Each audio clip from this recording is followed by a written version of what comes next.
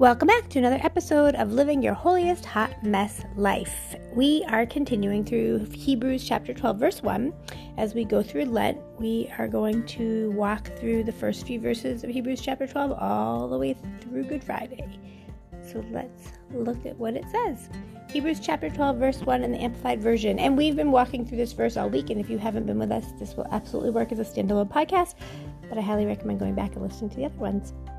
Therefore, since we are surrounded by so great a cloud of witnesses who by faith have testified to the truth of God's absolute faithfulness, stripping off every unnecessary weight and the sin which so easily and cleverly entangles us, let us run with endurance and active persistence the race that is set before us. Amen. So yesterday we talked about stripping off every unnecessary weight and sin, and today we're talking about which so easily and cleverly entangles us. There's so much I could say about that.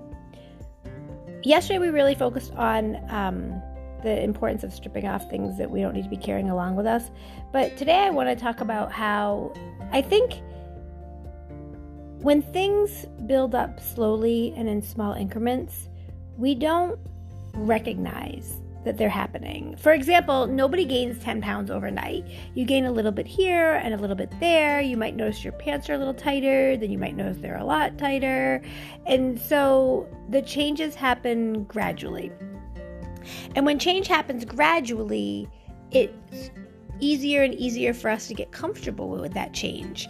And so when I read these words, the sin which so easily and cleverly entangles us, I think about how Satan is really, really, really good at trapping us in his schemes because he knows how to manipulate us. He knows what our fears are. He knows what our triggers are. He knows the things that he can use against us to really, really mess us up.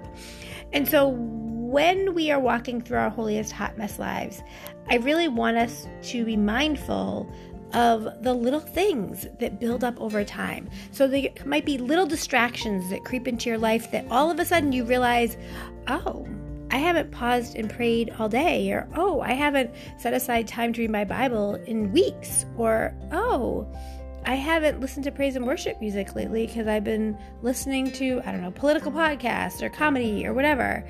So I want us to be encouraged to not get caught up in the sin which so easily and cleverly entangles us, because we are being called to so much more than these little things that we get tripped up by. So let's pause and reflect. What are some of the things that you are able to recognize easily ensnare and entangle you? We'll be right back.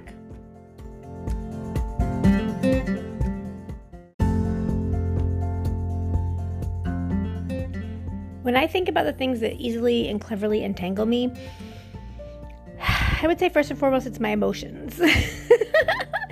Like something will upset me, or I'll think something's unfair or something's unjust, whether it's unfair and unjust towards me or towards somebody else. And then my mind just starts spinning and I am off and running in a sea of negativity. And so that's one of, if you've been listening to the podcast, you know that I am working on giving up negative thoughts and negative comments for Lent, because I see how it can be such a waste of energy and such a waste of my time to whine and complain about things when I could be actively looking for a solution. So that's something that has crept up on me over the years, and I'm really actively working to help myself become no longer easily and cleverly entangled.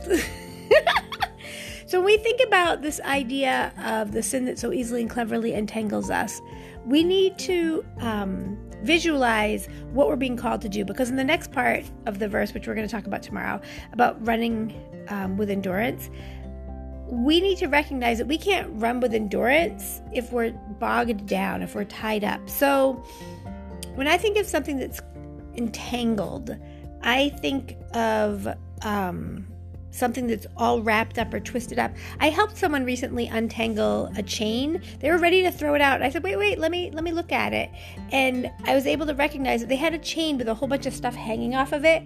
And while they were trying to unknot it, they were doing it while it was dangling. And while it was dangling, the weight of everything attached to it was pulling on the knot. So they weren't able to untangle the knot. So what I did was I put it down on a tabletop, and then I was able to wiggle the knot loose and get it all taken care of in literally less than 30 seconds. And she just looked at me and she just shook her head. She said, I've been wrestling with that for days and I was seriously going to throw it out. And I explained, well, the problem was that you had this weight pulling on the strands of the chain, which was tightening the knot while your fingers were trying to loosen it. And I think that's a great example of how we live our lives. We have weights that are pulling on us. And we talked about that in yesterday's podcast. But we have these weights that are weighing us down, that are pulling on us, that are inhibiting our ability to succeed, to grow. I recently was looking at my flower bed and I was trying to get all the dead stuff out of it and get it ready for the spring and ready for the flowers to come back. And I realized that there was some stuff weighing down on top of these little teeny tips of leaves that were starting to come out. My crocuses, I always wonder why it's not croci, but my crocuses and my daffodils were making their way, and they were pushing through all the dead stuff on top of them that was weighing them down.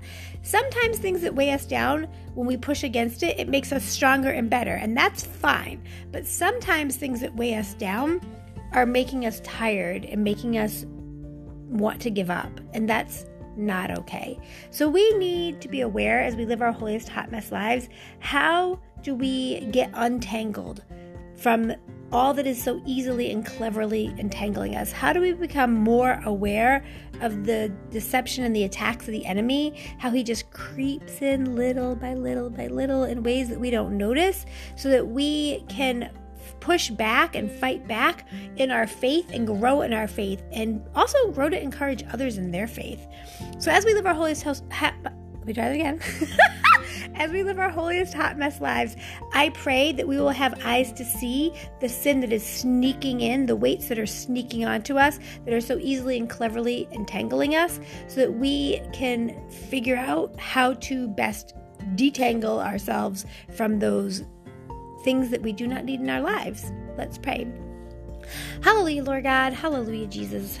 Thank you, Father God. Lord, we thank you and praise you for who you are, for your goodness, your grace, and your mercy. Lord, help us to be aware of those things, those weights, that sin that's easily entangling us and cleverly ensnaring us, Lord God. Help us to truly make the time that we need to root and ground ourselves in you, to spend time in your word, to spend time in prayer, to spend time seeking your word, your will, and your way for our lives. Help us, Lord God, as we live our holiest hot mess lives, to do so in a way that is growing us in our faith and helping us to be a blessing to others. In Jesus' precious name, amen.